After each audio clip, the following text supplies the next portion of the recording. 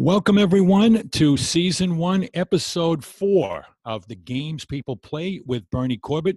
You're with me. I'm Bernie Corbett, and I want to welcome everybody in here today. As promised, we're going to make our first visit to the Gridiron and with our guest, Bert Jones. And want to thank last week's guest, Robert Parrish. And dare I say it, we are going to be in the state of Louisiana once again. We were last week in Shreveport with Robert Parrish, and we're going to be in Ruston with our guest, Bert Jones, here, coming up to join us in just a moment.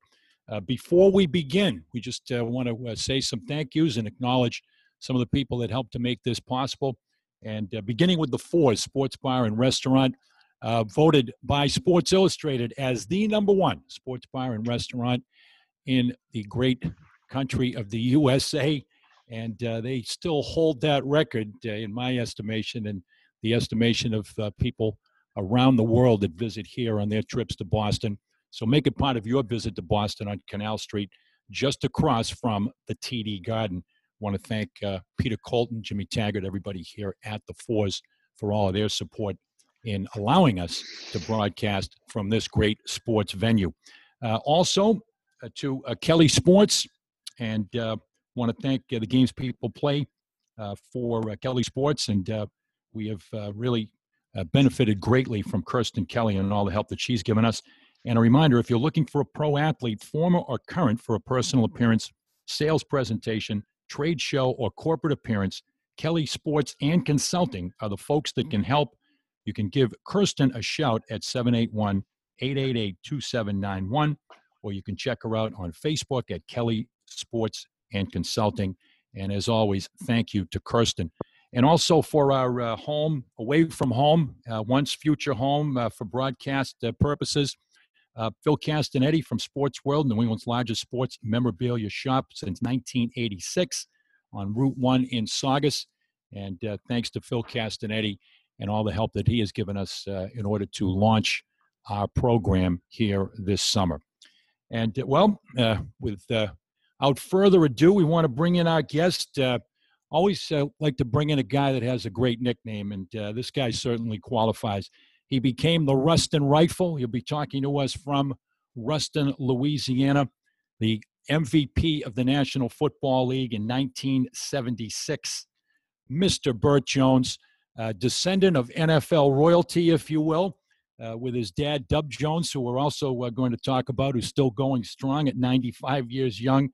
And it's a pleasure to have Bert come in and join us here. Welcome to the Games People Play, Bert. Well, thank you, Bernie. It's a pleasure to be here. I look forward to visiting that sports bar.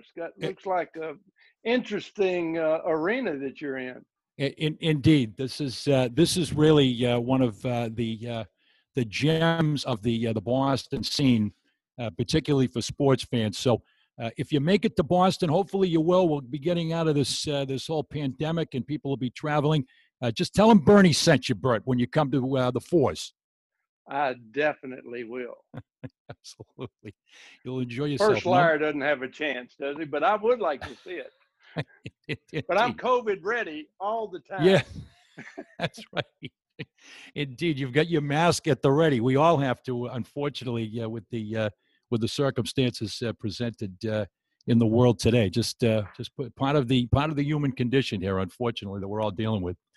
And you were back in your office in Ruston, and that's where it began, and where you returned to after your NFL career. And just to begin at the beginning, growing up in Ruston, Louisiana, attending high school there, where you got your nickname, the Ruston Rifle.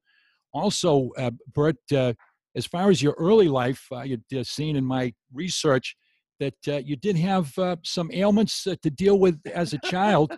As a matter of fact, I guess if you could tell us a little bit about, you had a little bit to overcome from a physical standpoint, similar to O.J. Simpson, I believe, with a similar ailment that he had as a young kid. Well, I'm not sure about O.J.'s early years ailment, but back then they said I had rickets. Now, my mother says there's no way because many oranges and fruit is what I ate. But I did wear braces on my legs, I don't know, between the years of 3 and I threw them off kind of like Forrest Gump before I went to school, but they were exactly those tight braces that I wore to kind of straighten my legs out. Worked out all right. And as a matter of fact, that was the reference on OJ, that he had rickets, I guess is commonly what was referred to. But you ended up pigeon-toed and a little bit, I guess a lot of guys that go through that, pigeon-toed and a little bow-legged, which to me spells athlete. No, I'm not bow-legged. I am pigeon-toed. Pigeon-toed, though, yes. And if you'll notice, there are very few sprinters that are not pigeon-toed. That's true. So they're typically the fastest, of which my father was one, or is. He's not that fast anymore, but he was fast in his day. That's right. Yeah, we'll get the stopwatch. We'll see what his 40 time is right now for your dad. God bless him, still going strong. We'll talk about him in a moment. And attended high school there where you got the nickname that stuck, the Ruston Rifle. Illustrious high school career in Ruston, Louisiana.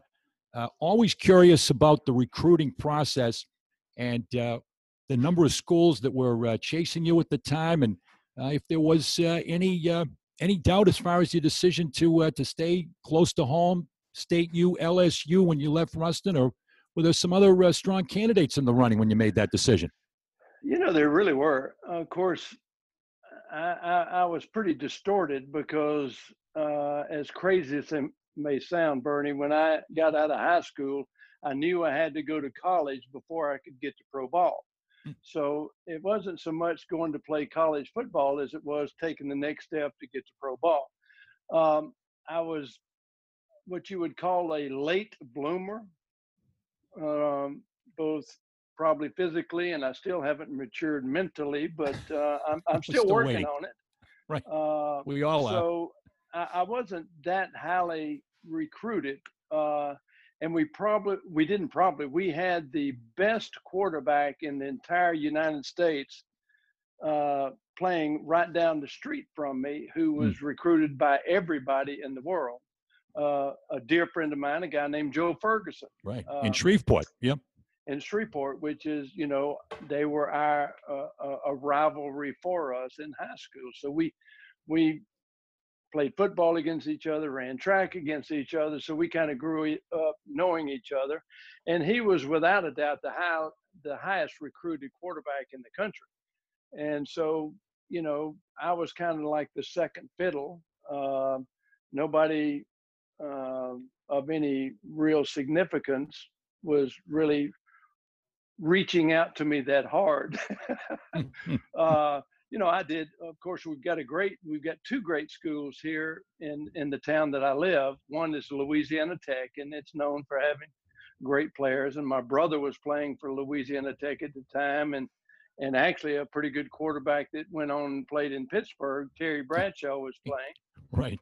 And then where my father helped set up the offensive system, and where he worked out when he was playing pro ball, and where I ultimately ended up working out when I played pro ball, is Grambling State, which is 2 miles from my house. So I'll never forget, Coach Eddie Robinson was in my father's lumberyard because they were best of friends forever. I mean, I grew up knowing Coach Rob as Coach Rob, my dad's best friend, that every Saturday morning and every other day that he's at home, they'd be getting together and talking football. But he came up to me on one Saturday morning, I think it was about February or so, and he says, "Now, Bert, if you don't hurry up and sign with somebody, I'm going to be forced to offer you a scholarship."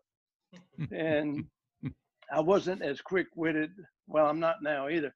But I said, "Coach, be careful what you ask, because I'll come if you ask me." But actually, Louisiana Tech, which was a great school, had great quarterback play and was a very competitive school then and now, offered me a scholarship. My father's school that he ultimately played, he first went to LSU, and then he graduated from Tulane. And Tulane recruited me. And then after Joe Ferguson decided to go to the University of Arkansas, LSU became more interested in me. And that's where, and my thought was, I want to play in the biggest arena. against the stiffest competition with the best players I could. And my choice was LSU, and it was a great choice. Mhm.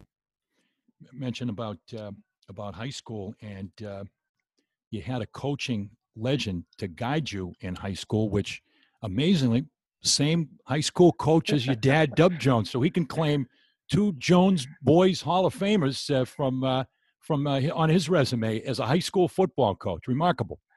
Yeah, Coach Hall Garrett was a dear friend, and he was my father's high school football coach. And actually, they won the state championship when my father was a senior. Back then, it was his second senior year, but they really only went to high school 3 years in 41.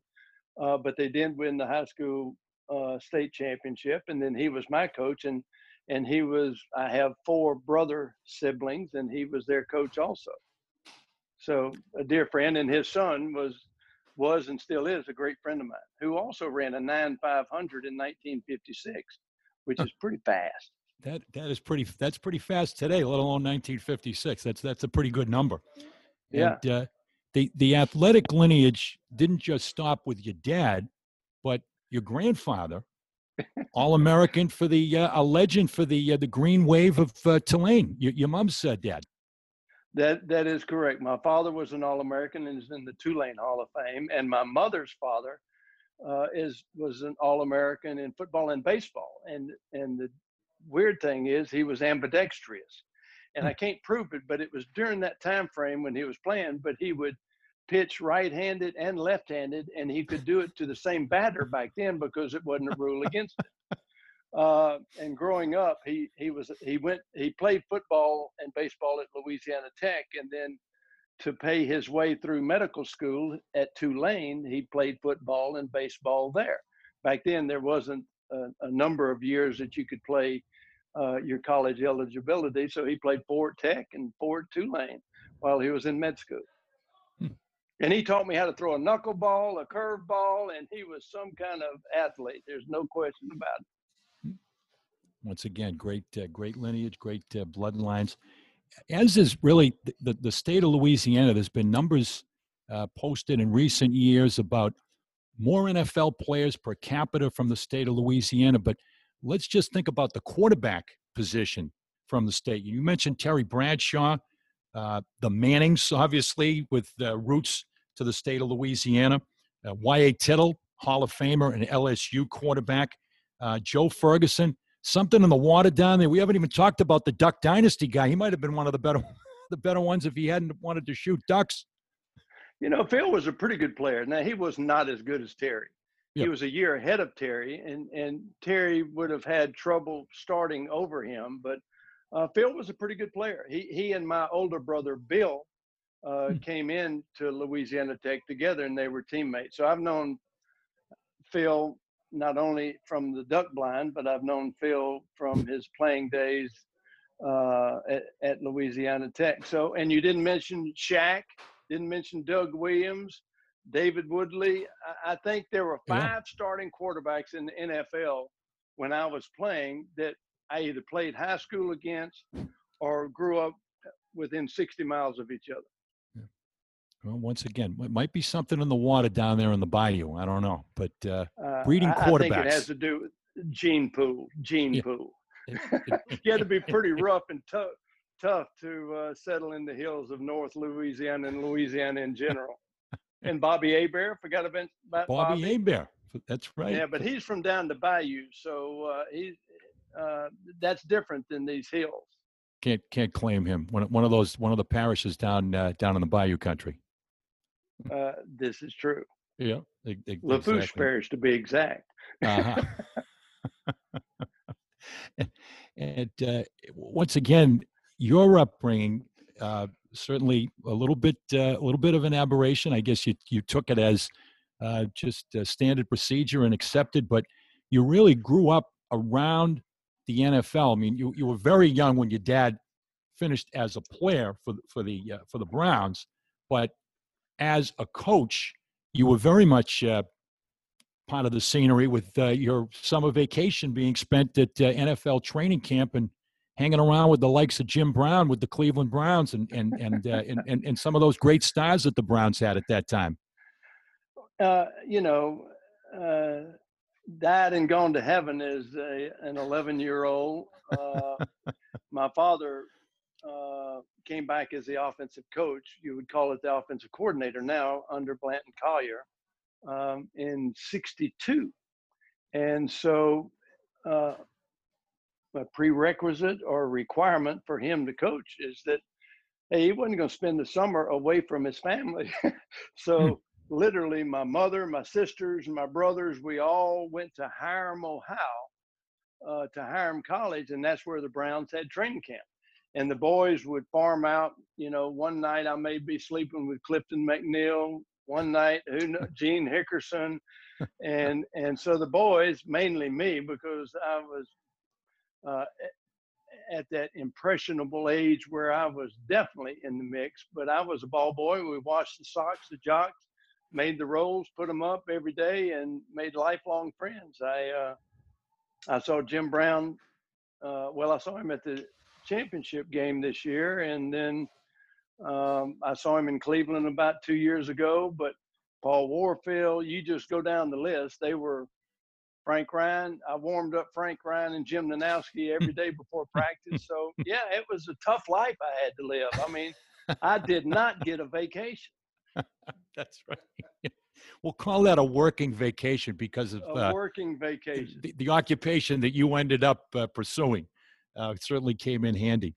Your dad, and I know that when we set up the interview, you said mandatory viewing, and thank goodness you made it mandatory viewing. I mean, as an NFL aficionado, I knew your dad, but I feel like I know him a lot better after seeing a recent interview for the 95 years young Dub Jones, reliving in great detail his career in the All-American Football Conference and then the NFL with the Cleveland Browns.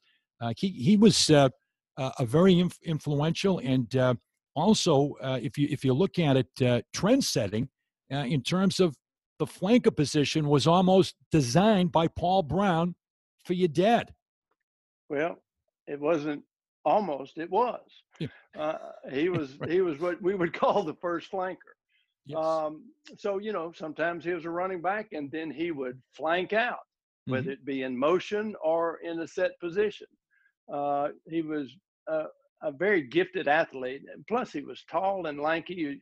He is 6'4", and I think he ran a 9.800 at Tulane, so he was probably the fastest man in the league at the time. And he was kind of a quarterback, even though they didn't have quarterbacks. They had a tailback that caught the ball on a deep snap when he was in high school.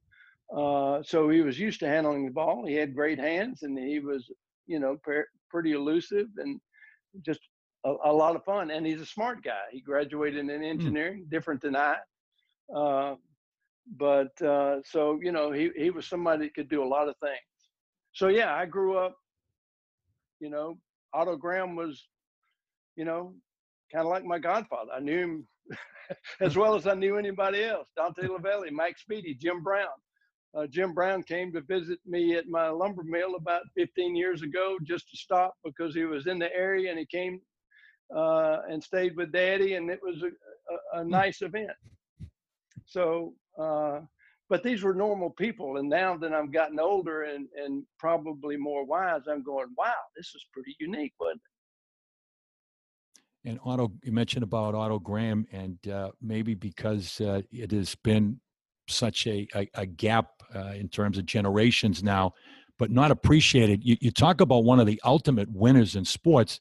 I mean, there's a guy that never lost from the All-American Football Conference as a quarterback, didn't break stride coming to the NFL in 1950. When you talk about winners, he's every bit a winner as a Bill Russell or a Yogi Berra or any of the other guys across the landscape of sports that have multiple championships and great lineage. Yeah, and Yogi and my father were roommates. There's a little bit of trivia for you. At World War II, correct? Well, neither of which saw action, or they were coming out of college at the end of the war, and they were both sent to submarine base. And let's see, it's right out, what, just right there on the coast, wherever the submarine base was. And Daddy was playing football, but he didn't want to play while they were fighting. So he said, I'm not going to play ball until we're through this war. And Yogi wanted to play football, but they didn't. Now, bear in mind, there weren't but 300 or 400 other people in the gymnasium where they slept. But we always laugh. I knew my father knew Yogi all of my life, and they were friends. And coincidentally enough, I don't know if you knew this, but my second or third year in the pros, Tim Bear out of UMass, right? Yogi's son came, and we were roommates. We had a house just up from the stadium, and we were pretty conscientious about going to work every day. And I was laughing. My mother and father and Carmen and Yogi came to town. We were all sitting down at the restaurant, and Yogi and Daddy was saying, do y'all realize that when we were your exact same age, we were roommates? little different circumstances, but amazing. Yes. Yep. Significant. Wow. Yeah, that's right. You got a chance. Tim was a receiver. You got a chance to throw to Tim Berra. Mm-hmm. Yeah. And got to know his brother Dale real well. They're good folks. Yeah, absolutely. And you and your dad also, be remiss if I didn't mention the distinction of being father and son in the NFL record book. You had your 17 consecutive completions against the Jets in 1974. And November 27th, 1951, your dad had a pretty good day. Only two other guys in NFL history, 6 touchdowns in one NFL game. He shares that with Ernie Nevers and Gale Sayers. And I guess a testament to what you had articulated in terms of your father's all-around skill, ability, speed. I mean, he was the whole package offensively. He was a good player. Of course, he had some great players: Dante Lavelli, Max Speedy as receivers, Marion Motley.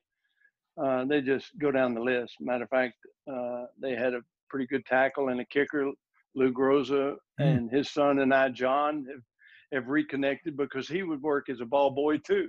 Because when Lou was in what we'll call the waning years of his career, he became strictly a kicker and not a position player.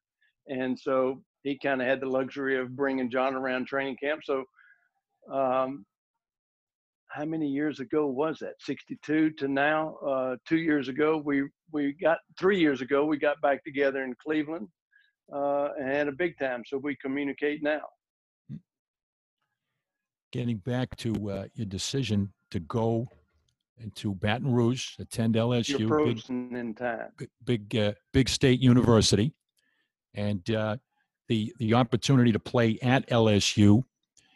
Charlie McClendon was the head coach, and when I went back and I remember you playing at LSU, and I remember some of the big games that you had during that time, but it was a rather slow start to your career. Only made 2 starts before the end of your junior year. You split time with another quarterback, Paul Lyons. And I guess, would it be fair to say some philosophical differences with Charlie McClendon's offense as opposed to you, that obviously had the ability to be such a premier, pure drop back type of passer?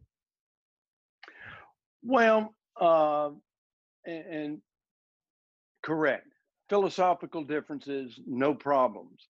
I went to LSU to be with the best players and everything that I could be with, and playing in the biggest arena against the toughest competition. And I was of the mindset that I thought that they would probably throw the ball a little more than we did, but it all worked out just fine. Paul Lyons to this day is a dear friend of mine. Mm-hmm. He was a great little shifty option type quarterback. And so, I probably have a record at LSU, the highest pass completion percentage on 3rd and 10 plus, because that's the only time we threw. No, but it wasn't bad. It was a great time. And we had a lot of success. And actually that was against Notre Dame, who Their coach was also a dear friend of my father, Air Parsegian, because he played with the Browns also, as did Don Shula and Chuck Noll, and you just go down the list. These were people that were commingled with as just regular, ordinary people in my life. When now that I'm grown up, man, those are some famous folks. Those are guys that have busts in places like Canton, Ohio, as a matter of fact, Bert. You just make most note of that. Them do. Yep, they were just yes, regular indeed. guys to you, just, your dad's whole network of friends in the football world. This is true. Yeah. And once again, a little bit of probably some frustration early on in your career until you became the starter for the LSU team. Did you ever consider the possibility of transferring to another program? Was there any program that you might have had in mind that you might have been maybe more suited to letting you maybe air it out a little bit more? As a matter of fact, yes, and I almost did. But where were you headed? Can you reveal that now? Is the statute of limitations up? I hope so, and I made the right decision by not. Now, yes. Bear in mind, this is even then. It wasn't as if I wasn't happy at LSU, but I did think that I should be playing more, and I was hoping our style would change a little bit, and it did. It progressed as they allowed me to play more.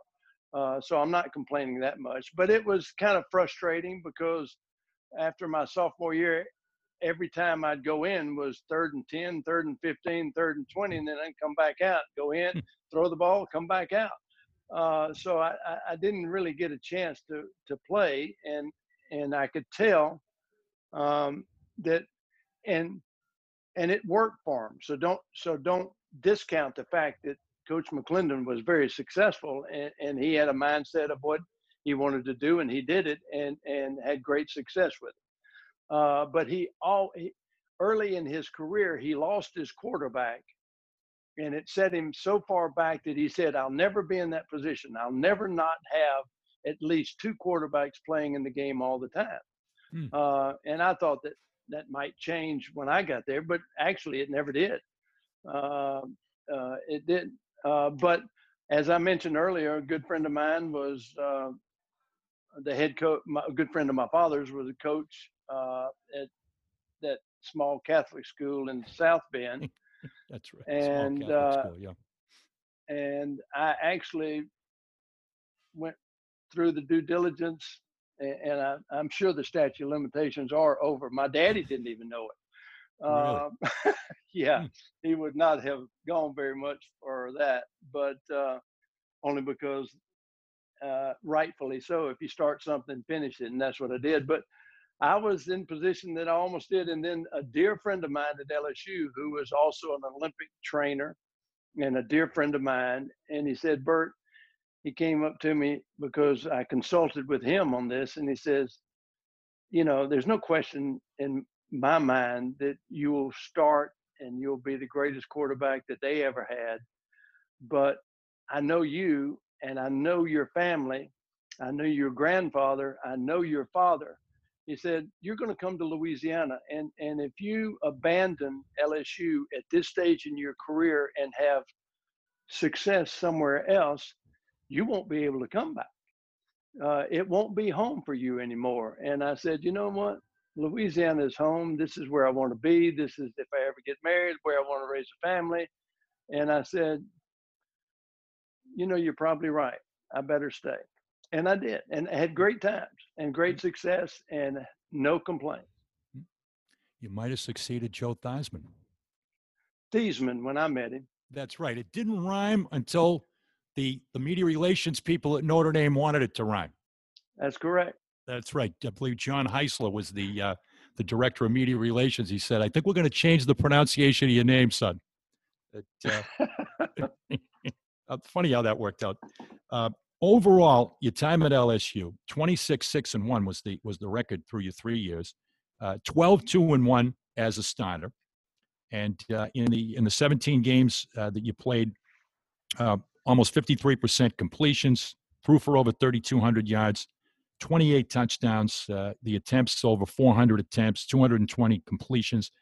when you left LSU, well, I guess you made the right move because all the records belonged to you when you left LSU. Not anymore. They had a pretty good player this year. Yes, they did. Well, I want to talk about him a little bit later there. Absolutely. Yeah. Name escapes me, but he was pretty good. We'll have to think about that. Oh, I know him well. Indeed. Neither one of us to have a senior moment here. But indeed. 9-1-1. I know it's Joe Burrow. Oh yeah, no, absolutely. So do I. So does everybody in that followed college football last year. What a meteoric rise for him. But that senior year for you, 9-1-1, and overall, and a tough loss to Tennessee. You played in the old Astro Bluebonnet Bowl at the Astrodome, but really thrived, came into your own as the man in charge. During that 1972 season. And I guess you could say the signature moment, you knew this was coming, of the 1972 season, and one that they're still talking about almost 50 years later. And the lore of LSU and Southeast Conference football was the Ole Miss game and the 80-yard drive to win with how much time left on the clock? I guess they were still talking about that now. You and your quick release there down the stretch. Yeah, nobody can ever accuse me of not having a quick release, that's for sure. But the answer is we had as much time as it took for me to get another play off. That's terrible. Archie and I, you see, I'll show you. If you look over here, you see these dollar bills on the wall? Yes. Archie and I have had a standing bet for about the last 30 years. LSU, Ole Miss, and of course my mother does not allow gambling in our family, and so $1 is not gambling. So the loser has to sign a dollar bill and send it to the winner. And there was a long time when I was sending a lot of them to Archie.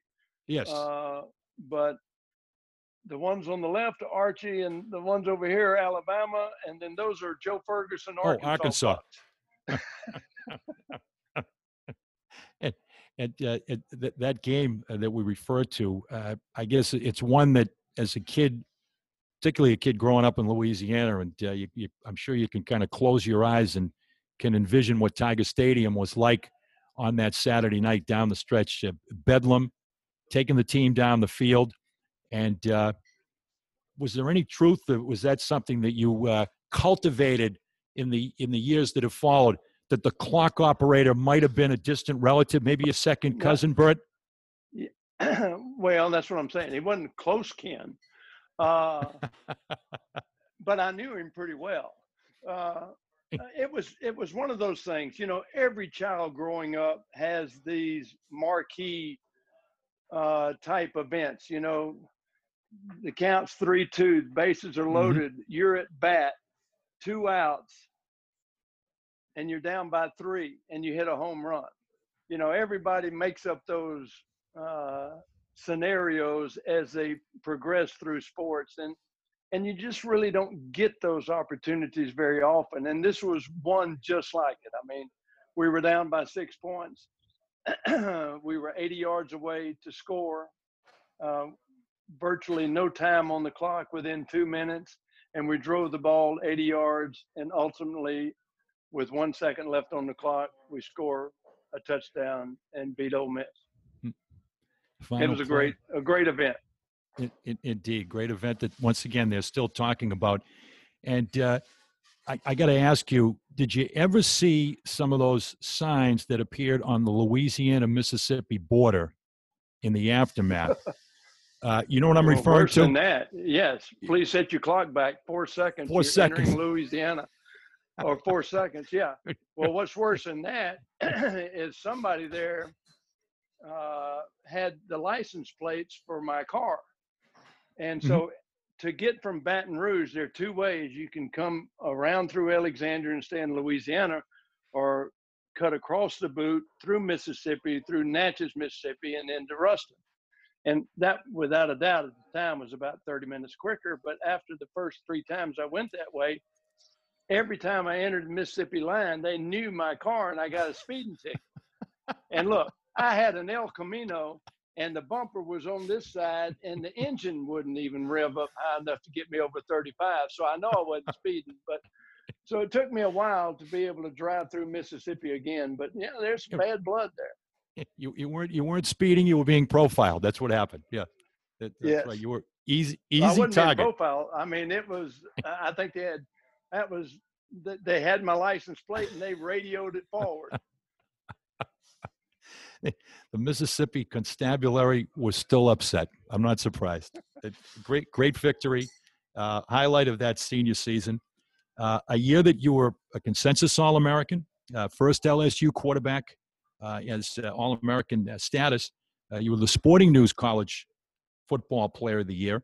And speaking of the Heisman, fourth in the Heisman Trophy running. So you certainly put yourself in a position, as you mentioned a few moments ago, in terms of being able to make the right move, the logical step to get to the pro ball.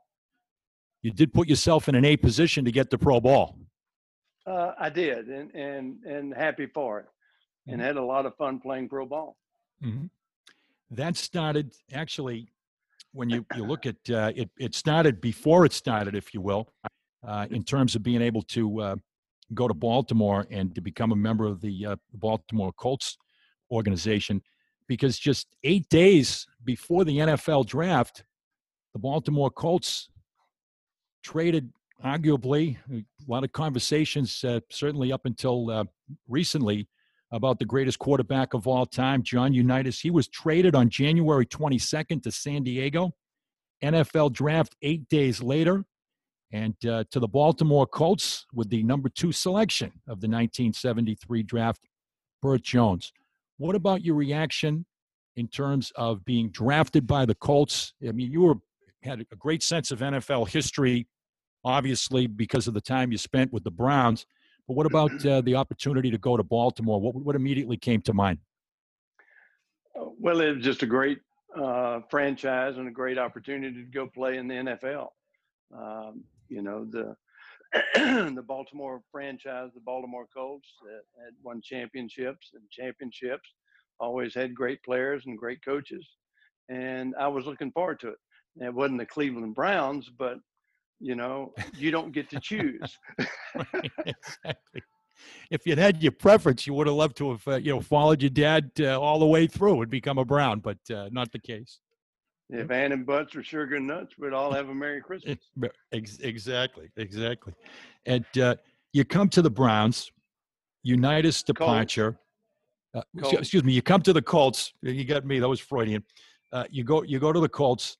Unitas said departure in that same week, and obviously a lot of talk about the heir apparent and filling the shoes. How did you handle that at the time in terms of, I mean, it happened within a week. It was Unitas goes, now we got the kid from LSU with the big arm coming in. Well, the problem with that is I didn't go to Baltimore. We went to Chicago for the college all-star game. Ah, that's right. Yep. And so instead of going to training camp like everyone else, we went to Chicago and played in the college all-star game. And who was my roommate? Joe Ferguson. Who was also my roommate in the high school all-star game in Baton Rouge.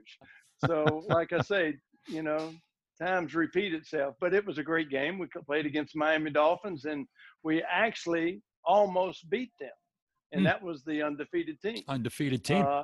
And so then I come back to Baltimore, and now it's preseason. So I was late coming. Of course, nobody had more respect for John Unitas than I did then, nor now.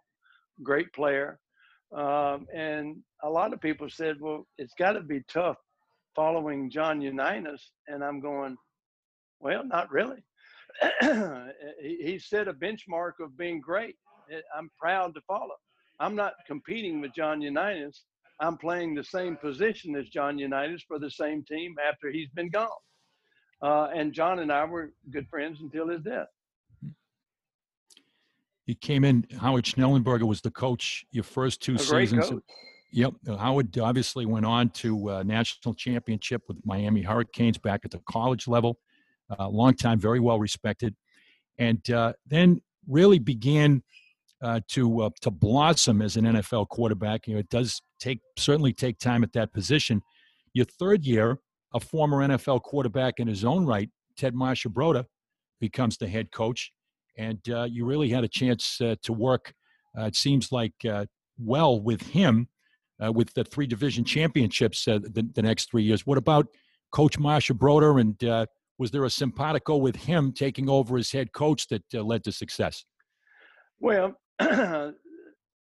my maturity as an NFL player came at that stage in the game. I had this disrupted training camp, as you noted, or as I noted, by going to the college all-star game.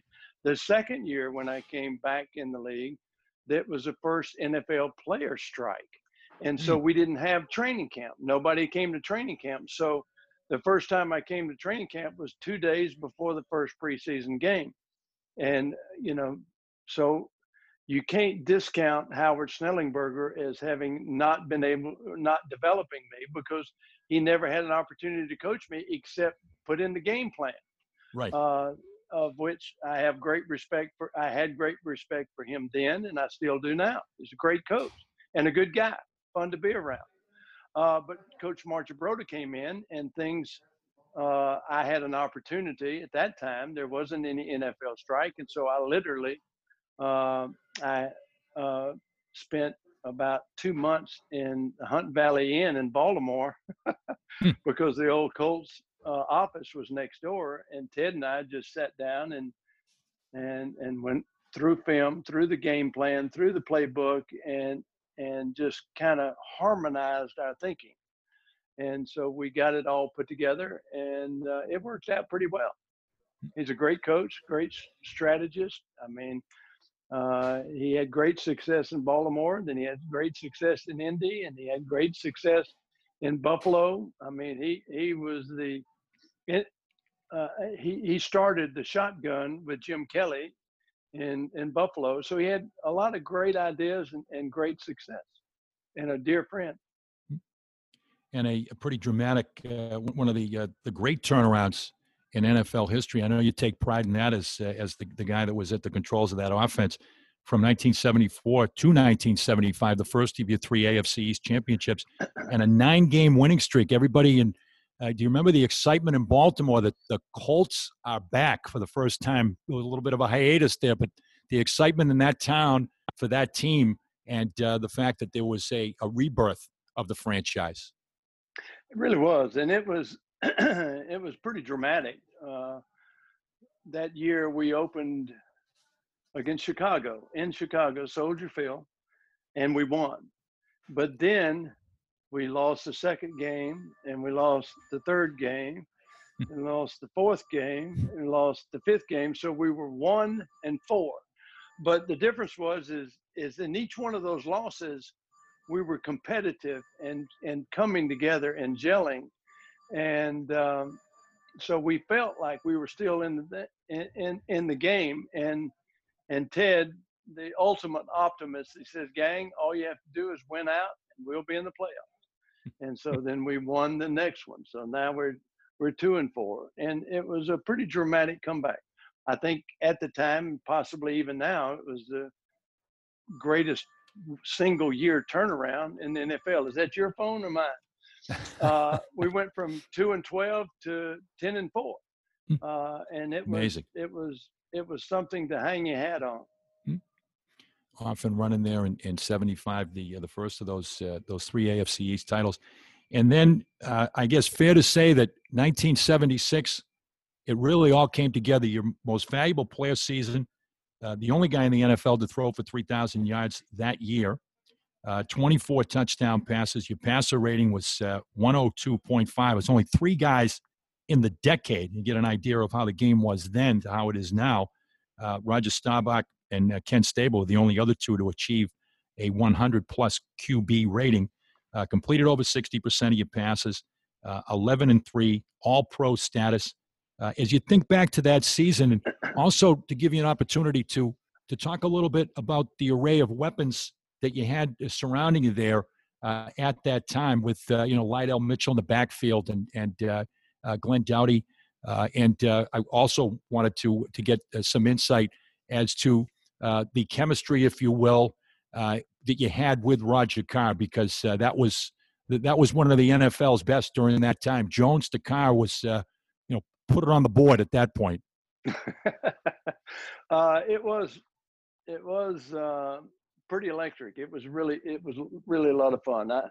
I think about that team. You know, one thing that Ted taught us is collectively you can be great. Individually, you can be good. And we took a lot of pride in that. And you had Glenn Doughty as my flanker, who was as tough a possession receiving flanker as there was. I don't care who you were, except for Mel Blount, because he was the best football player I ever played against. But anybody else in the league, Glenn Doughty could get an inside position, and I could stick it in there, and he would catch it. Had a great tight end with Raymond Chester, who came from Oakland to us, and he had a lot of speed. And they had a guy, he was an unbelievable blocker, which a lot of people don't realize. But if Raymond Chester was over there and you had your tackle there and you double teamed, he was going for a ride. But he was a great receiver, had good hands, a lot of fun to be around. And then you had Roger Carr, who was, he's a funny story. He played at Louisiana Tech, which was my hometown. A lot of people don't know this, but when he came, his grandmother, he came from a broken family. And so he lived in Cotton Valley. They didn't have football in Cotton Valley. So he played a freshman year or so in Oklahoma, but he came to Louisiana Tech and they had, his grandmother made him go to college. So he was out in spring of his freshman year or sophomore year, and they had an intramural track meet. And so he broad jumped like 23 or 24 feet. I mean, the track coach goes, "Where did this guy come from?" And so the track coach went up to him and said, "Hey, if you'll broad jump for me, I'll pay for your school." And he goes, "Wow, yeah, how do you do this? Sign me up." Sign me up. Well, the track obviously was around the football field, and while he was just playing around, he started punting the ball. They had spring training, and he started punting the ball, and Maxon Lambright looks at him and goes, "Whoa, have you seen this guy that can punt the ball?" And so they get him out there to punt for him. "Well, you know, if you'll punt for us, we'll pay for your room and board." Heck of a deal. I'm in. And then they saw how fast he was, and then he became a receiver. So he never really wanted to play football. It was just a means to an end to get him through school. But when he came to Baltimore his first year, he had a hamstring problem and didn't really bloom. But the next year, all of a sudden, he was on fire. And I'm telling you, we played in the Pro Bowl, and I don't know if you remember the receiver Cliff Branch. Oh, yeah. Who played at Oakland, Olympic sprinter. I remember them running together, and Roger was just stride for stride. And so without a doubt, he was one of the fastest guys in the league. And my old roommate at LSU, a guy named Tommy Casanova. All-American defensive back, yeah. Yeah, and he played in Cincinnati. And he played in Cincinnati because Paul Brown said he could go to medical school and play ball. And that's because he told everybody else he wasn't going to play because he was going to medical school. And so Paul called my daddy and he said, "Hey, is Tommy really serious about not playing pro ball?" He said, "Yeah, he's serious." And he said, "Well, if I can get him in the University of Cincinnati, you think he'll play?" He said, "Well, we'll ask." And so long story short, he went to medical school while playing defensive back for Cincinnati. And Tommy was saying, "You know, we had no idea Roger Carr was this fast." He said, "Ken Riley has never had anybody beat him on a go in the history of him playing cornerback. And we beat him twice in one day." And he goes, "Where did this guy come from?" But he was on fire, had a great speed, great hands. And he reminded me a little bit of Paul Warfield in that he could glide and cut, you know, and he didn't have the lateral movement of a Joe Washington or a Lydell Mitchell, but he wasn't far from it. Right, just straight out speed, and let Roger Carr run that fly pattern. Look out. You know, give me enough time to let him create some separation, and here we go. Ruston Rifle does the rest. Exactly.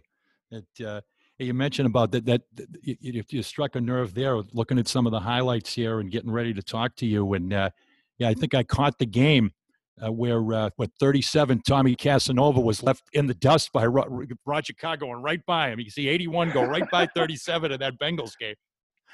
Well, actually, Tommy was not in coverage on him. He had already beaten the corner, and Tommy came in and actually hit him late. I gave him a hard time at that. He hit him late in the end zone. Did you see that? I think that's right. That's right. Oh gosh. So I still to this day give Tommy a hard time. He's practicing medicine in Crowley, Louisiana, and we're still good friends. He's back home in Louisiana. Why wouldn't he be? And I know we have a mutual friend who was with the Baltimore Colts for a number of years in administration, media relations, and then also as general manager, and then general manager of the Cleveland Browns, and then with the New York Giants when I met him, Ernie Accorsi. And Ernie talked about the final game of the 1977 season against the Patriots as one that he would absolutely unforgettable, and a game in which was bad enough you were down 14-3 at the half, but it got it got exponentially worse on the second half kickoff when Ray Claiborne won 102 yards.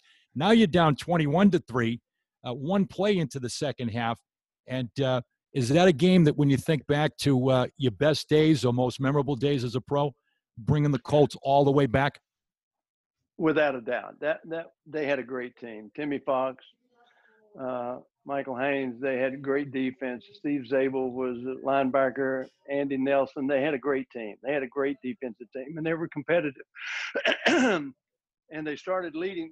Timmy Fox started leading the cheers from the sidelines for the Colts, and that probably turned the game around. Not literally. I give him a hard time about that too, but it was a great comeback, and we did come back methodically but true, and came back and ultimately beat them, and that gave us an opportunity to go in the playoffs.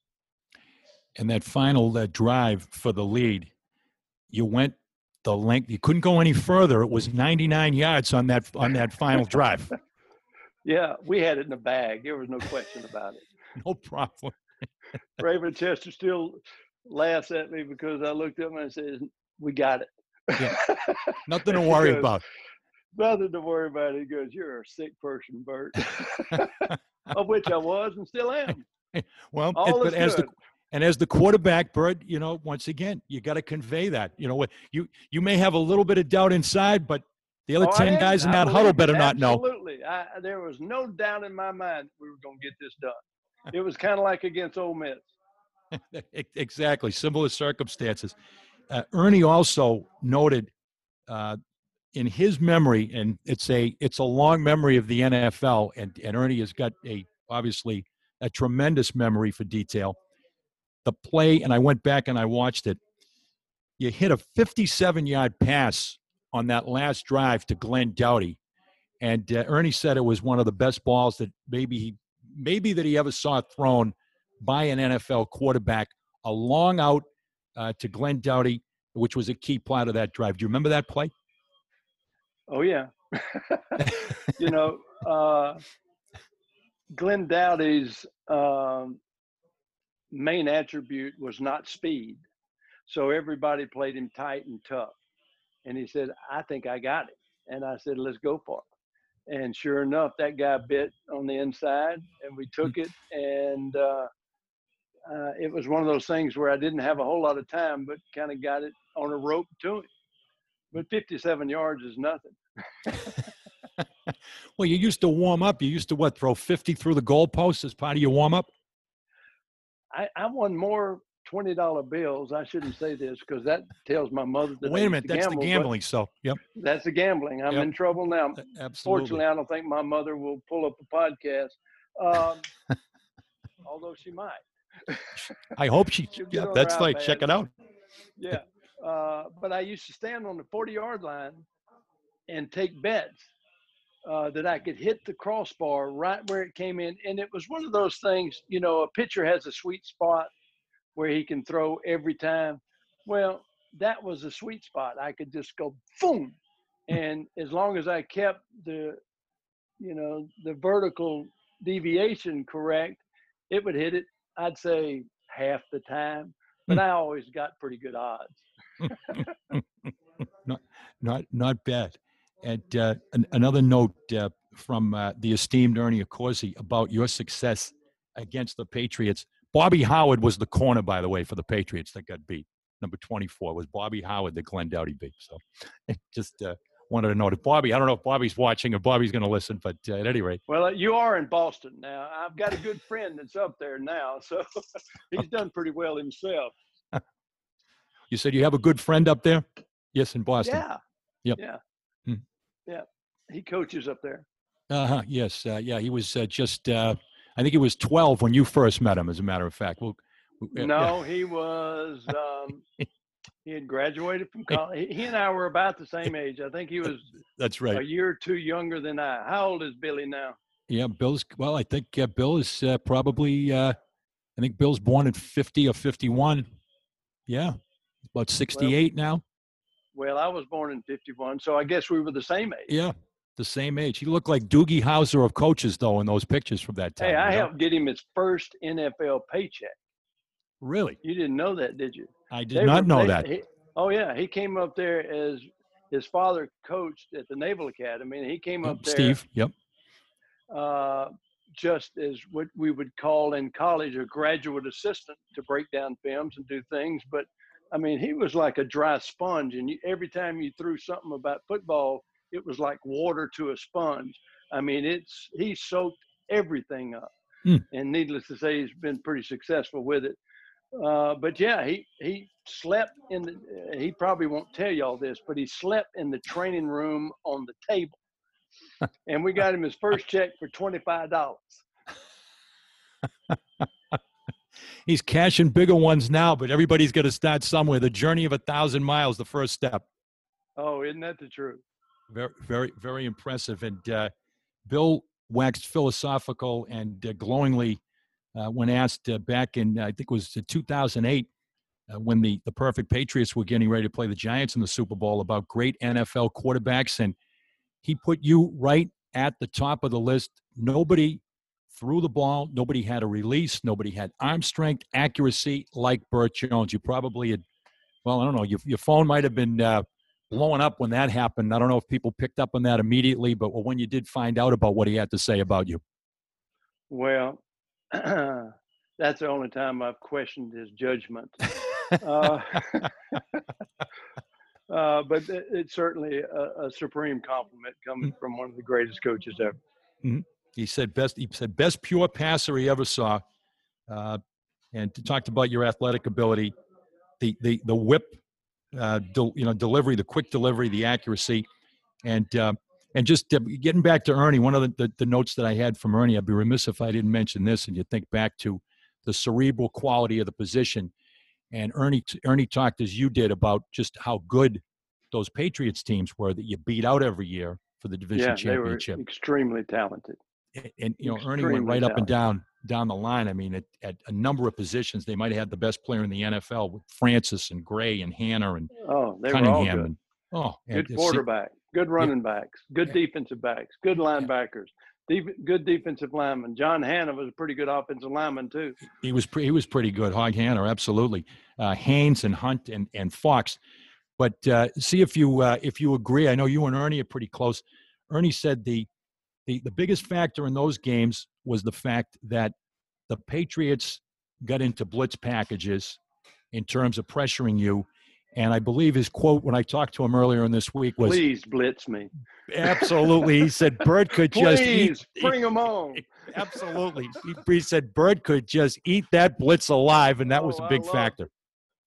Well, it gave you an advantage. Of course, I always had to figure out who the one person that was on me was and avoid that person in your coverage, needless to say. But, yeah, if you give me one-on-one, excuse me, and some time, I'll take that any day of the day, any day of the week. And so, yeah, I love to see somebody blitz. 1978 season, And well, before it was actually in the preseason, and I'm sure you're sitting back now. The debate about eliminating, they might even eliminate the preseason games at that time. Once upon a time, for any of the younger viewers, 6 exhibition games, and bad enough that you suffered your shoulder injury, but Bert, that shoulder injury was in the 6th exhibition game, as Ernie reminded me, on a concrete surface at the Silverdome. You were playing on asphalt on top of it. I would like to say I don't remember that, but I do vividly. If Ann and Butts were sugar and nuts. Yeah. It's just terrible circumstances. Bad enough to get hurt, but to get hurt in the 6th and final exhibition game. And meaningless exhibition game. Yeah, absolutely. A meaningless exhibition game. That led to, obviously, your struggles physically and getting on the field, staying on the field during those years. And also just a general decline in terms of the personnel and the state of flux that the Colts were in. I mean, it was just Ernie got out. Yeah, that exactly. I still am mad at Ernie for getting That's right. out, To take you with him. If he stayed, we'd been all right. But he saw the writing on the wall. Yep.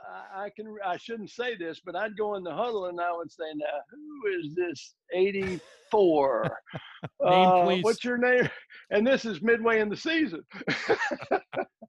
But once again, it was all good. My one regret is I probably should not have tried to continue and play having a 2nd-degree AC separation. But my mentality as a player was about a half bubble off. I still reverted back to the linebacker days and thought that they paid me to play, and it was just stupid. But I healed up and I had some great individual performances. Unfortunately, we didn't have any as much talent as you would like to have to compete in the NFL. I remember my left tackle was making $17,500 and was a tight end the year before. A little bit of a discrepancy. Which is not exactly what you want in your left tackle. No, indeed. But he was a great player. He came back at 260 the next year and was a great player. But he was a little overwhelmed when he was playing left tackle that first year. You said you just cut out for a moment. You said he was only at what was his, he was weighing in at? He was under 210.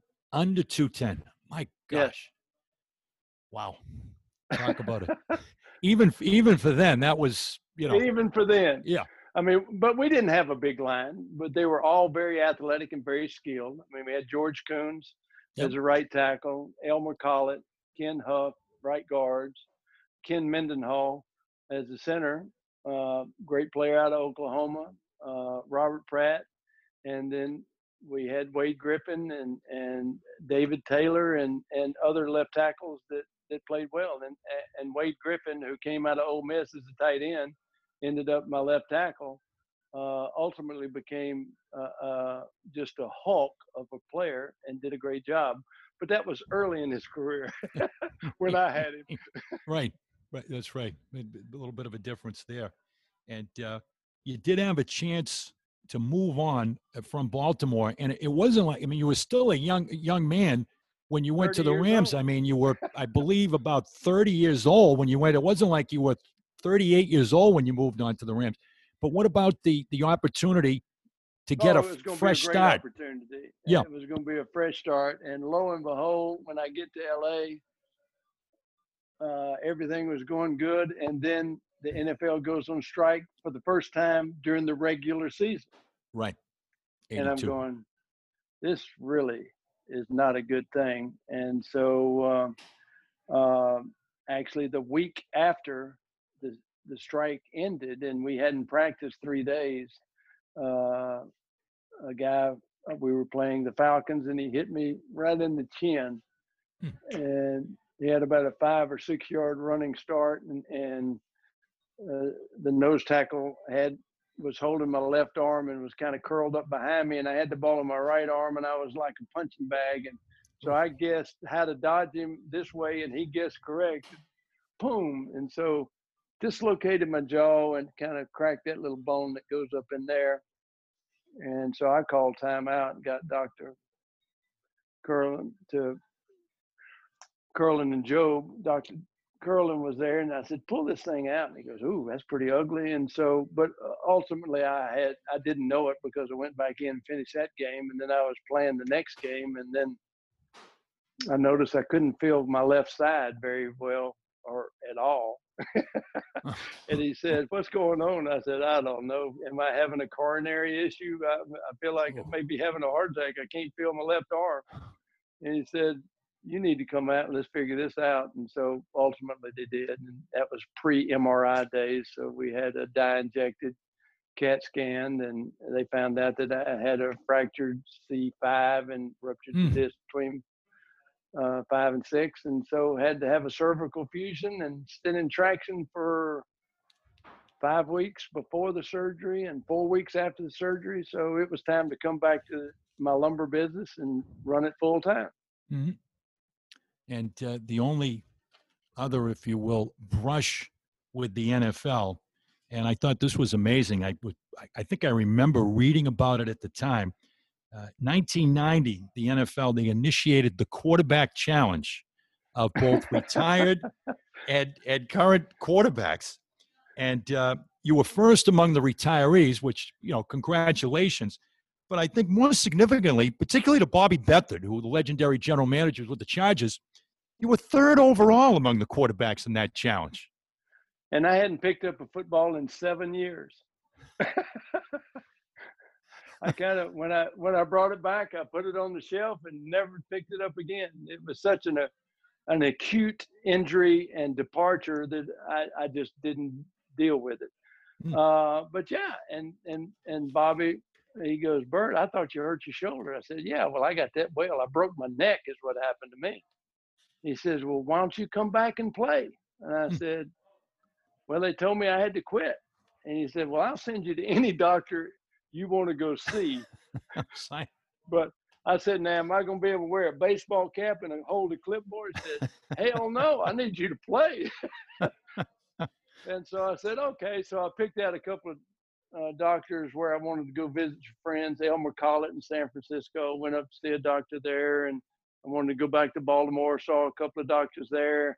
And I finally went back to LA and saw Dr. Curlin, who was a dear friend at the time. He said, Bert, I can't tell you can play now after having already told you to retire. He said, I just don't know. And I said, well, if you have any doubt, my lumber business is doing well. I've got I have 4 children that I need to see through school. Life is good. I don't, so at that point I said, Bobby, I can't do it. Just a very polite no. I'm flattered, but no, thank you. Yeah. But I seriously thought about it. And, once again, if Ann and Butts were sugar and nuts. Absolutely. The one thing that in getting ready to talk today, I guess that amazed me surprised me a little bit, someone that had such a great passion, a great love for the game, as you did from an early age, someone who was in a unique position like you were with your dad and the exposure that you had to, not just any organization, but to the Cleveland Browns and being around the guys that you talked about. Was coaching ever on the table for you? I guess it's a great tribute to how much of a family man you are and how much the family means to you. Was that ever a temptation for you to get involved in coaching? Initially, it kind of was. The owner of the Rams at the time, Georgia Frontiere, they said John Hadel was the offensive coordinator then, and John was a good friend and a good coach. But she said, why don't you come back and be my offensive coordinator? And I'm going, well, I don't know. Let me think about that. And so that was 82. My twins were probably 5 or 6, about to start school. My third child was a year behind them, and I just had my 4th child was on the way. And I said,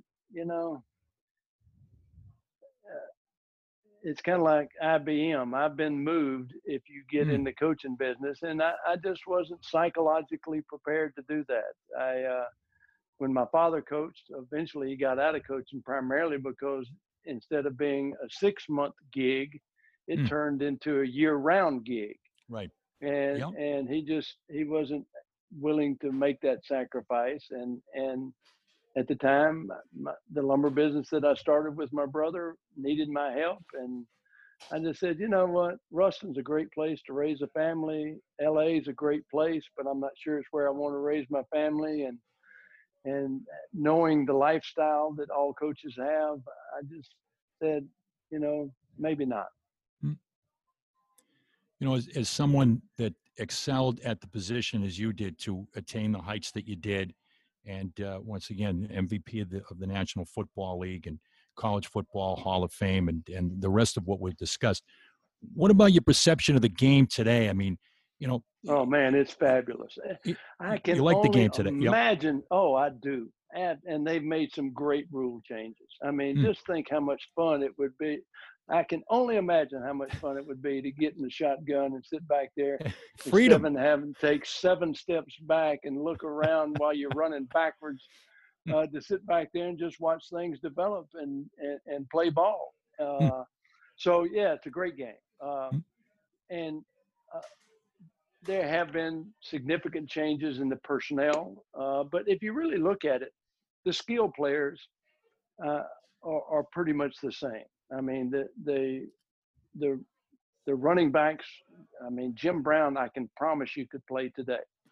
Absolutely. The wide receivers, the Paul Warfields, the Roger Carrs, these guys could play today. The thing that has changed, though, is, and I realized it when Richard Dent was in Washington, and he was a defensive end, and I could break out, and I was pretty fast, not as fast as my father, but not far from him. And I could always outrun him, and I was just lollygagging around, and he just ran straight through me from the back. I'm going, holy smoke.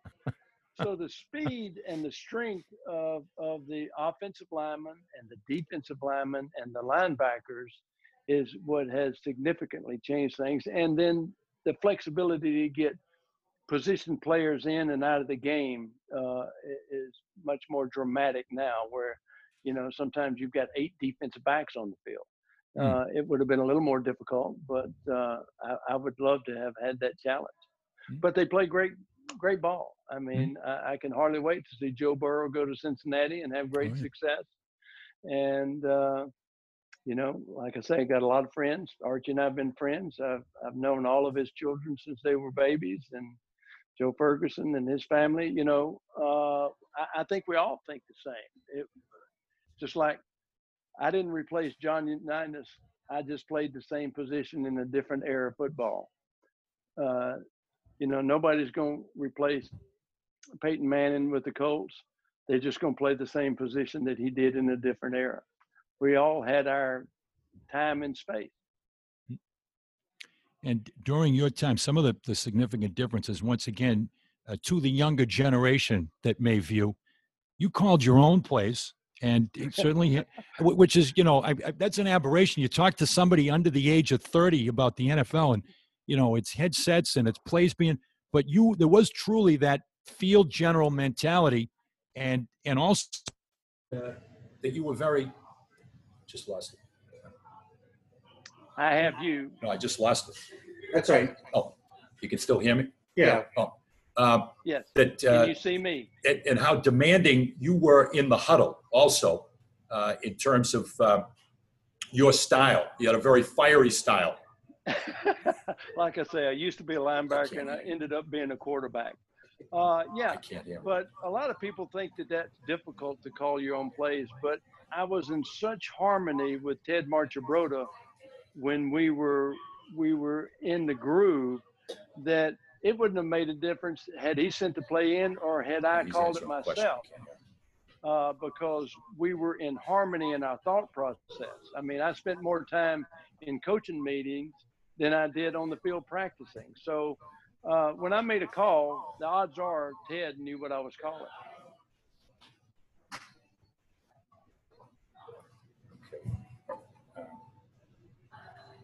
back? Mhm. Oh, I'm sorry, Bert. We just lost you for just a moment there. Okay, so I got you. And I have your little icon. I the can little see man's up myself there. Okay, on your screen. okay, I But get. if you can see me, I can keep going. Yeah. Okay. No, I get you. You had just answered the question. I talked about demanding in the huddle. We can edit this, so, but I just asked about demanding in the huddle, so you just answered that then. I did. Okay. If you have All the right. sound. Okay. All right. No, I get you back now. And also, I'd be remiss if I didn't ask this, Bert. When the subject comes up about arm strength, all-time NFL quarterbacks, uh, more often than not, your name goes to the top of the list. Legend, urban legend. Could you throw in 100 yards? Could you throw a ball the length of the field? Is there any accuracy to that? Yeah. You could. Yeah. Goal line to goal line. Yes. Okay. Yeah. Okay. I tried to throw it out of Tiger Stadium once. I could throw it into Tiger Stadium, but I couldn't throw it out because it was like 40 yards and still 50 yards up in the air. But I got it to the third row from the top. But you know what? Arm strength is not what makes a quarterback a quarterback. It's knowing where to put the ball on the field, knowing how to execute the play, whether you call it or somebody else does, and putting yourself in the best position on the field at all times, whether it's running or throwing or delivering. You know, the motor skills of, hey, you have to throw this 20-yard out. That's a given. You just have to be able to do that. It's whether or not you can pick out the 20-yard out that you're supposed to throw it to that makes a quarterback. Mm-hmm. And I would say the fact that I have visited, I covered the NCAA baseball tournament back in 2003 at Alex Box Stadium down in Baton Rouge. I would say be careful at your own peril throwing a ball out of Tiger Stadium. It might land in Mike the Tiger's cage. You never know. Well, you'd have to cross a road, and so that wasn't going to happen. And they have a net over the top, so that was not one of my great fears. Right. But yeah, how about that LSU baseball? Have you ever seen anything like that? What a show! I'm telling you, it is without a doubt the best. I was probably at the same game that you were at. Yep, it was a regional. Yep. Yeah, I was there. 2003. Well, I covered LSU baseball twice for CSN, Creative Sports Network. The other series that I covered, to see if you remember, there was a super regional. I believe it was 2001. Tulane was actually ranked higher than LSU, and they played in Metairie at the Houston Astros facility. That's Zephyr right. Stadium. At Zephyr Stadium. On the Superdome Commission or the Superdome Board of Directors during that time when we built that stadium. And Tulane's always had a great baseball. Even when my grandfather was there, they had a great baseball program. Coach Smith did a great job, and even today, they play well and they're competitive. And there's still no love lost between LSU and Tulane when it comes to athletic sports. I noticed that weekend, as a matter of fact. Yeah. Yes, I did. It was the series went the distance, and Tulane beat LSU that weekend, advanced for the first time, 2-1. And if there's any doubt as to how ardent the supporters are and diehard rabid the supporters are of LSU athletics, the tickets were pretty much in control of Tulane that weekend, Bert. And routinely, LSU fans had to sign up, I think, to become members of the Green Wave Club. In order to get tickets, they had to become members of the Green Wave Club, I believe, at the $500 level just to buy tickets, and they were signing up pretty regularly for that privilege. Not a problem. Of course, I have the unique distinction that I am an LSU fan, but I'm also a Tulane fan. Right. So can't lose. You can't lose. Other than when they're playing, I do root for LSU. But trivia, you ready? Are you big into trivia? Yeah, but not bad. Yep. All right. Name one college football player that has played for LSU and beat Tulane, and then played for Tulane and beat LSU. Well, I guess it's got to be Dub Jones. You got it. The only one alive.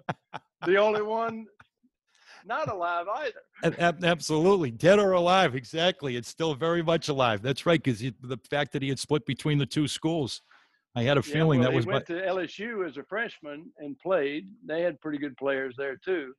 And then everybody joined the military, and he went into the Navy in the V-12 program.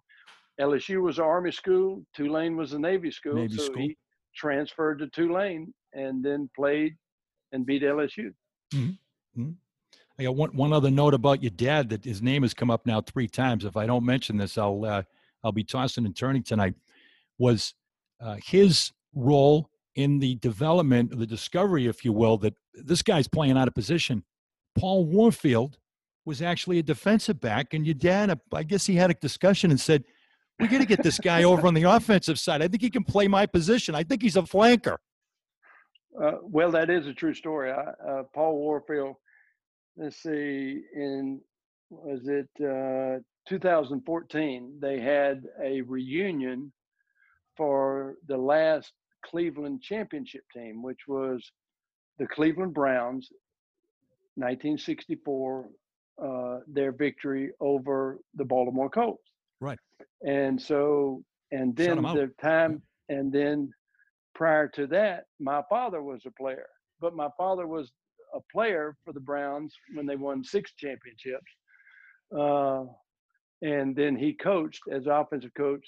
But I was laughing. They brought the whole 64 team back. And of course I knew Paul Warfield from training camp. And so Paul came up to me, and I'd heard the story, but he told me, he says, I'll never forget. I mean, back then, rookie camp meant that you came to training camp a week before the veterans came in. Mm. And so he was there, and after about a week, he says, you know, everybody has a Turk. You know, the coach wants to see you and bring your playbook. Yep. Mm-hmm. And so he'll never forget, a coach came to me and says, Coach Collier would like to speak with you. And Paul said, I hadn't even been here a week and I'm about to get cut, you know. And so he goes in there, and Blanton was there, and Blanton was hard of hearing. And my father was there, and Howard Brinker was the defensive backfield coach. And my daddy had already set this up with Howard. He said, Howard, this guy is a phenomenal athlete. He will do us more good on offense than he will on defense. Hmm. And Howard says, well, he's going to be the best defensive back I've got too. I said, do you want to score 40 points, or do you want to win or tie 0-0? You know? He said, well, I guess you make a good point there. And so, yeah, he came in there. And so as Paul would tell the story, he said, now, Paul, we need to make a change. We would like to move you to offense. And he goes, holy smoke, I thought y'all were cutting me. This is great.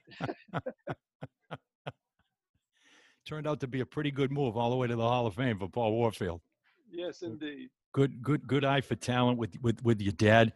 And these words fair to describe you as a player: fiery, intense, competitive, a tolerance for physical errors, but no tolerance for mental errors. You expected guys to prepare like you prepared. I did. I apologize.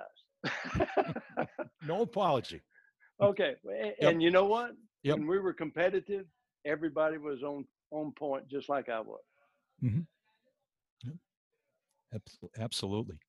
And you mentioned about Joe Burrow. You still follow LSU football pretty closely. And I want to try to make my guests feel at home. I was actually, for the Creative Sports Network, I had an opportunity to be there. I saw your shirt when you walked on the set. That's right. I wasn't going to say anything, but impressive. You did was your there. Homework well. I was at the Superdome. I had a pass from Creative Sports Network that I had covered the college baseball. My friend Mike Harrison, and I had a pass for that game, a media pass to cover it, and that was a big night on Bourbon Street with LSU defeating Oklahoma. That was Nick Saban's national championship, and of course, there's been a couple to follow. I was there. And you were there. And one of my son-in-laws went to Oklahoma, and so my oldest son, they had a bet, not a gambling bet, but Hmm. whoever won the game had to wear that hat out of the stadium. And when I tell you my son-in-law is Oklahoma, he's Oklahoma. And so not Mhm. only did they get a hat, they got one of those tiger heads, and he had Oh, to wear it out the game. So oh, it crushing. was brutal, Yep. brutal. That one hurt. And you mentioned earlier high hopes for Joe Burrow. You must have really enjoyed the magical run for Ed Orgeron and Joe Burrow this year. I'm sure you enjoyed that as a fan. Oh, yes, indeed. And of course, I, I am the perfect LSU fan. I cheer for them, period. Hmm. Hmm. And Coach O is such a fine guy and a good coach, and I was just tickled to death for him. It was so fine that he made what a run they've had. I think it is without a doubt in my mind the greatest football college season ever. Mm. Period. Yeah, absolutely. And Joe had the greatest run I have ever seen, and he has, his motor skills are great, but his mental aptitude on the field is spectacular. He Mhm. knows what to do with the ball. He has a positive outlook. I can only expect great things in the pros from him, and he's a great guy. Yeah. He doesn't like to hunt and fish, but I won't hold that against him. Other than that, he's Coach more O of an does. adopted son of Louisiana with his Ohio. He's going to have to be more indoctrinated to the hunting and fishing. Well, they've got some.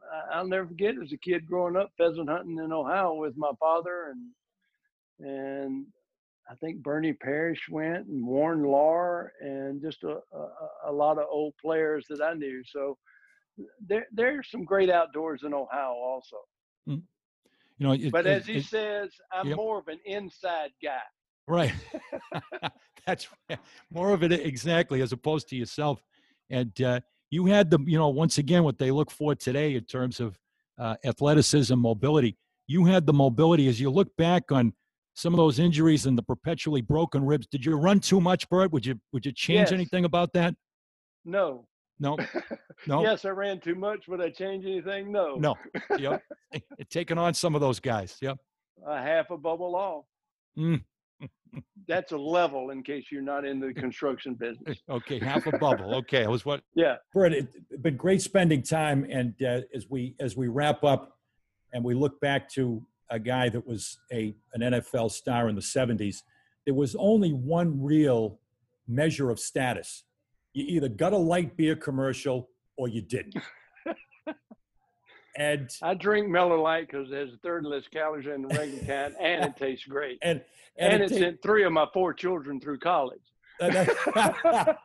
Most importantly, and yes. And what do you remember? I went back and brought back the memories of when they first aired.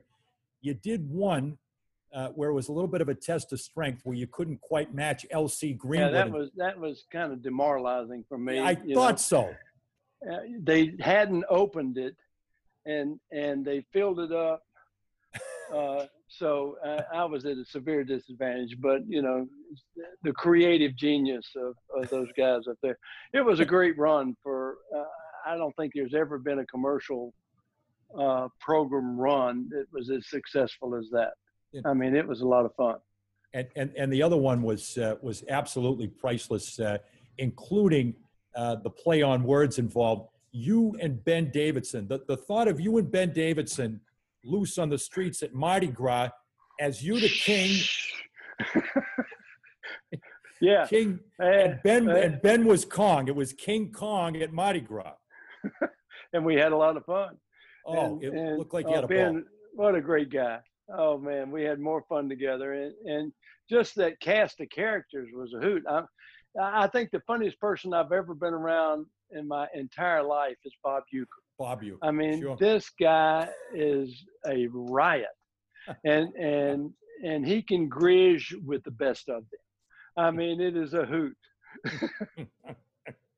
And with you as the king, I thought, once again, God bless whoever on Madison Avenue was writing the ad copy. Do you remember what you said to Ben Davidson with the poor? Do you remember the line? I've been hitting the head too many times. No, tell me. Well, it does refer to the head because as the king, the poor, and you said on with his head. Oh, I do remember that now. Yeah. Great line. Great line. and my executive producer who has roots to Baltimore, little Andy Bernstein, remembers going to Luskin's Appliance. And I believe that Mr. Luskin. I remember talking to Andy back then. He was yes. a little bitty guy, you know. He's grown up since then. Yeah, he has a beard. He didn't have a beard then. Yeah. And we had more people at the Luskin's Appliance Center than there were in Memorial Stadium 2 days before. I'll never forget that, because that's the night that I always go in, and Ted and I at the time would sit down and do nothing but break down film. And what do you think here? What do you think there? And it just really cut into my study time. And you did walk away for the price was the free television. You got a nice new TV. Oh yeah, black and white. Still have it in my kitchen. First Wire doesn't have a chance. Yeah. Zenith TV probably, right? Yeah. Oh nice yeah, black and white Zenith. Yeah, it was it was a high quality, very inexpensive. Exactly. Well, little Andy Bernstein, all grown up, we'll never forget that. I'll never forget this, having the opportunity to spend time with you here today. It's been hopefully you had as much fun as I did being able to talk to you. I have. Now, I do want to come to that sports bar. Yes, we'll get you to the Fours. All right, and I'd like to see that. I'm supposed to go up to actually, I was supposed to go up to Boston next month, but I'm not going. I'm staying hunkered down. Yes. Maintaining my social distancing and always having a mask on properly, and making everyone around me do the same. And y'all be well, healthy, and take care. Who was that masked man? It was all-time NFL great Bert Jones joining us today. With my COVID hair. I hadn't had a haircut since March the 9th. Exact. Absolutely, Bert. We're even there. I think we've got a lot of company. But we want to thank you very much for joining us. We really appreciate it. And on the games people play, you played the game well. And in the years since, you played the game of family man well with, I know you're very proud, your kids, your grandkids, and I think you're probably still enjoying that family bridge game with the mom and dad. Every Thursday night. That gets the competitive fires going, I'm sure. Oh, yeah. But my mother and my father, they're almost 96, and their minds are like steel traps. They still spank me. And I'm not a bad bridge player now. So in the last, my mother made it her bucket list. All of her children had to learn how to play, and all their spouses. And so every Thursday night, and for about the first 5 years, it was lessons, but now it's a free-for-all. It's a bloodletting. It's a bloodletting. It'll still and always will be a competitive night of bridge. It'll bridge night in Ruston, and be ready, be prepared. Thanks very much. Y'all come see. Absolutely. Look forward to seeing you here at the Fours in Boston. God bless, Bert. Bert Jones, our guest here. Once again, as we wrap up Season 1, Episode 4 of the Games People Play, and Bert certainly played the game well, and really appreciate having him here with us this week. Thanks to everybody that makes the Games People Play possible. My executive producer, little Andy Bernstein, a little bit older than he was when he got Bert Jones' autograph at Luskin's, nevertheless. Also to the Seattle crowd, to Todd and Kiwan for working with us. And once again, to the Fours restaurant where Bert will visit. Maybe we'll get Bert on the menu. Robert Parrish is on the menu. Maybe we'll get another proud son of Louisiana on the menu with Bert Jones at some point in the future. Also, thanks to Kirsten Kelly and to Phil Castanetti at Sports World, as always. So for the Games People Play, we'll be back with you next week. Play the game well. Until then, this is Bernie Corbett. Good afternoon, everyone.